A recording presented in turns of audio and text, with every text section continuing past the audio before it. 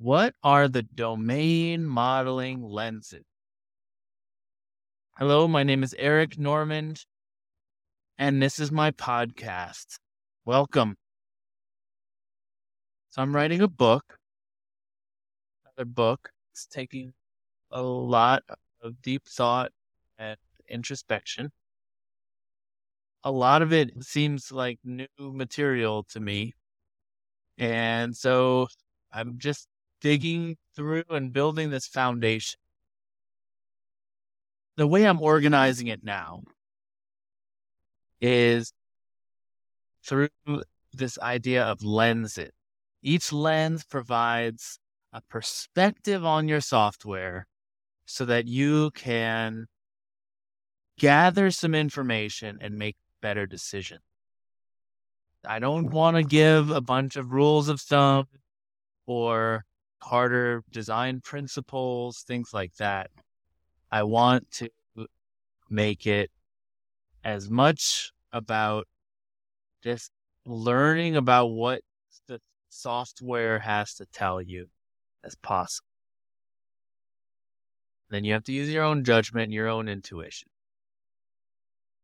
And so I've organized it into a set of lenses. Now, these lenses are not a complete set. I'm not saying that these are the only questions that you should ask or that asking these will give you a good design. They're simply ways to gain more information so that you can make better design decisions when you're writing your software. I want to go over them and briefly introduce each one. And I'll do episodes in the future about each one. The order of these questions also is not fixed. There really is no order, but I do have to choose an order to put them in a book. There are 7 of them. The first one is the domain lens. Now, this one I think is super important. It's trying to get you to ask, what problem is your software trying to solve? I find more and more when I look at people's software, they are not really aware of what problem they're trying to solve. And this goes from the small levels to the bigger levels. So the small levels would be they've introduced some abstraction, and the question is why? Why did you put this indirection in your code? What problem is this code trying to solve? And sometimes they have an answer, and that's great. Sometimes it's not a real problem. It's like an imagined problem. And sometimes it's a problem that's trying to anticipate other problems that may or may not happen. It's good to be aware that adding code to your system has a cost, and that cost needs to be countered with the benefit of solving a problem. I'm putting it first because it's so important, but it is actually one of the harder ones to answer. And it gets at that idea of how do you go from a kind of informal understanding of a domain to a more formal one? How do you cut out all the stuff that's not relevant? The example I would give before was you're starting a coffee shop. Coffee is a very free domain, right? You can roast beans from 0 all the way to burned. And it's just a totally continuous domain. And the size of the coffee you make, it's totally continuous. You can have a 1 ounce cup of coffee all the way to 16-ounce cup of coffee and everything in between. It's continuous. But because logistical, operational reasons. You're going to have 3 sizes of cups. So you have to pick 3 sizes. You're going to have 3 kinds of roast because you don't want to give people unlimited choice. You want it to be easy.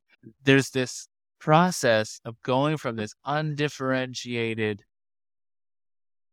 domain, coffee, to breaking it up into the discrete bucket, digitizing it. And that's really hard, right? It's similar to looking at a billiards table and you're trying to come up with what are the rules? What is the system of equations that dictates what is going to happen on this billiard table?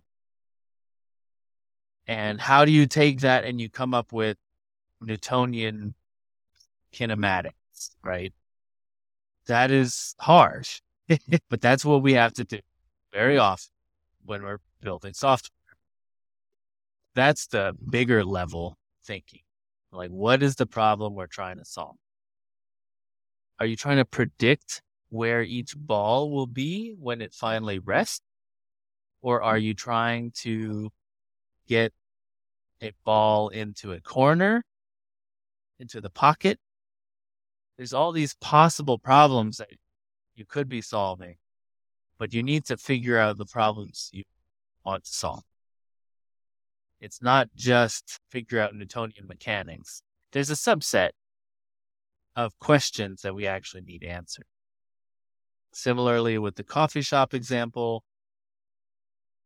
you could say we need to model all the possible coffees, but really the problem you're trying to solve is that you need the cashier to be able to type in a coffee on their screen, and then that coffee is communicated to the person making the coffee, and you want to make sure that they get it right. There's no information lost. That's the problem that you're trying to solve. Not modeling coffee. The coffee doesn't matter. It's the coffee order that matters. Let's go on to number 2. Like I said, we're going to have other episodes where we can go deeper into each one. So number 2 is data. And in this lens, we're asking this question: what are the relationships between data values? Talked about this before in other episodes. Sometimes the relationship is very clear and systematic, something like an alternative. So you have different data values, small, medium, and large. And the relationship is you choose one of those. You can't have a small, large coffee. But sometimes you have a combination where you have a small coffee with a dark roast. You can and need to pick a size and a roast. You need to look at the data values and what is their relationship. 3, operation. What are the use cases of your software? What are the specific actions that software needs to be able to handle? These are the operations. You don't model someone typing in the order. How are they going to do that? You could model it in different ways, right? But that's the question that you're asking. How are they going to do that? One way is you have a plus button for soy. And you can add 1 soy shot, a plus button for espresso. That will add an espresso shot. And then if you hit the minus button, it'll remove it. You have to figure out stuff like what happens if it's at 0 and you hit the minus button. These are the use cases that you're figuring out. And I like to represent those as actual functions because that forces you to think in terms of what are the inputs and what are the outputs. What are the arguments to this function? What is the return value? And how can I make it total? 4, composition. So this lens is kind of dependent on number 3. If you can list out your operations, how do they compose together? I don't mean compose in some monadic way, anything like that. The more interesting use cases are going to be multiple operations in a row. Add soy, add espresso, accidentally add espresso again. And so now they have to remove one and then change the size. And then the customer changes their mind. They want a large. So now you set it to large, right? How does your model incorporate sequences of operations? What is the model for that? How do they compose? Sometimes they might compose in parallel. I just want to be clear about that. Not always a sequence. 5, volatility. In this lens, we're asking what things can change and how often. This needs a whole episode by itself. But I'll just say here, I think one of the things I would like to correct about the modern software movement is that change has become a boogeyman. It's totally unpredictable. It could happen anywhere. I mean, at the limit, yes, that's true. There is a possibility that it could happen in some random spot. It's nice someone anticipated that and added a thing to make it easy. But those kinds of things are rare.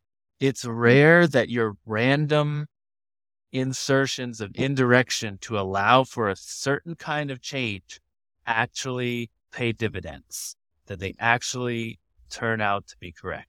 It seems like they're not rare because when they happen, it seems like a great payoff. But you aren't counting all the times that you added indirection and they didn't pay off. My interpretation is that, like gambling, the dopamine release of winning makes you forget all the times you lost. The dopamine release of having indirection that actually helped you when a requirement changed is so great you forget that you actually put thousands of those in your software. The boogeyman is that you're afraid of change, so we put it everywhere. We put indirection everywhere to anticipate change. But that doesn't mean that change doesn't happen. And it doesn't mean that change is unpredictable. A lot of change truly is predictable. You can just ask the business person a straight up question, hey, is this ever going to change? And how often? And they could tell you, oh yeah, that we change the sale price every week. Oh, we changed that text. Yeah, the marketers keep changing that one. That one has to be real easy to change. Or, oh yeah, we do change it, but it's like so rare. It's not worth worrying about it right now. These are the kinds of answers you can get. And you can make these determinations yourself. You don't have to ask someone often. Okay, so that is volatility. How often do these things change? Okay. Number 6, I'm calling it scope. In my notes, I've got a bunch of crossouts because I don't really have this one nailed down in terms of the name. But this one is trying to ask, what arrangement of layers gives you the most leverage? I'm into stratified design, layering different parts of your software. And very often, I will push something out of the scope of one layer because it just seems like it's cleaner to handle this somewhere else. Right? This function can be very easily made total if I just don't handle this case. So as an example, in a pizza restaurant, the business might have a hard limit of 3 toppings on the pizza. Whatever the reason is, it makes it hard to make your function total. Because now you have to wonder what happens if I add mushrooms when I've already got 3 toppings. Does it just not add it? But then if I remove the mushrooms, it'll remove them, right? Let me lay out the scenario. Let's say I add artichoke hearts, mushrooms, and bell peppers. So that's your 3. It's full pizza now. I'm going to add mushrooms. Now I've added the mushrooms, but it didn't do anything because I have a limit of 3. And so now I realize, I pressed the button. I want to undo it. I hit minus. It's going to remove the original mushrooms that I had in there. So now I'm down to 2 toppings. Well, I still get a valid pizza, but it violates this property that would be really nice to hold, which is that if I do a plus and then a minus, I should get the pizza back that I started with. That's a really nice property. I mean, it just rolls off the tongue. It's something I would have. But if I have this hard limit of 3, it's not going to work. So what I do is I say, I'm going to push that limit to another layer. Someone else is going to handle this hard limit in this layer where I'm modeling the pizza order. I'm going to allow pizzas of unlimited number of toppings. Not practical to make these pizzas, but I can imagine the pizzas, right? It's not like conceptually they don't make sense anymore. The scoping question is trying to get you to think about that. I'm getting more leverage by being able to have these stronger, cleaner properties. If I push these things out, this particular thing out of this layer and into a higher layer.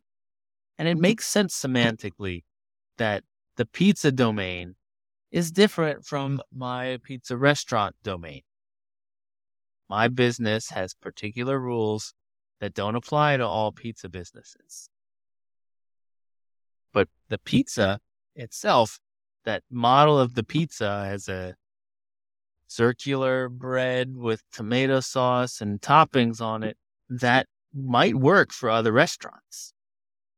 Last one, runnable specification. I'm actually thinking that the title of the book might be Runnable Specification. Weird to have it last. But this is the question. How can we test and learn from our code so that we can improve our model? This is where I'm trying to get iterative. How can we write this software so that we can learn from our code so that our model gets better?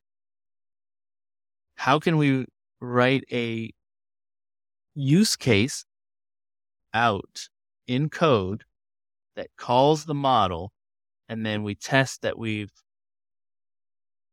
achieved the result we want? So kind of like a unit test, but at the prototype stage, right? So we're going to create a little scenario of someone adding and removing toppings from their pizza.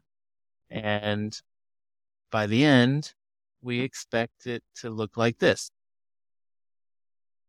And this can test our model. We might find, when they add too many toppings, such and such happen. And we want to be able to, we want to avoid that.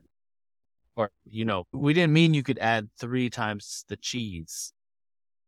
We allowed you to put 3 mushrooms, but not 3 cheeses. So maybe cheese is different from the other toppings. You're using the code as a way to formalize your model.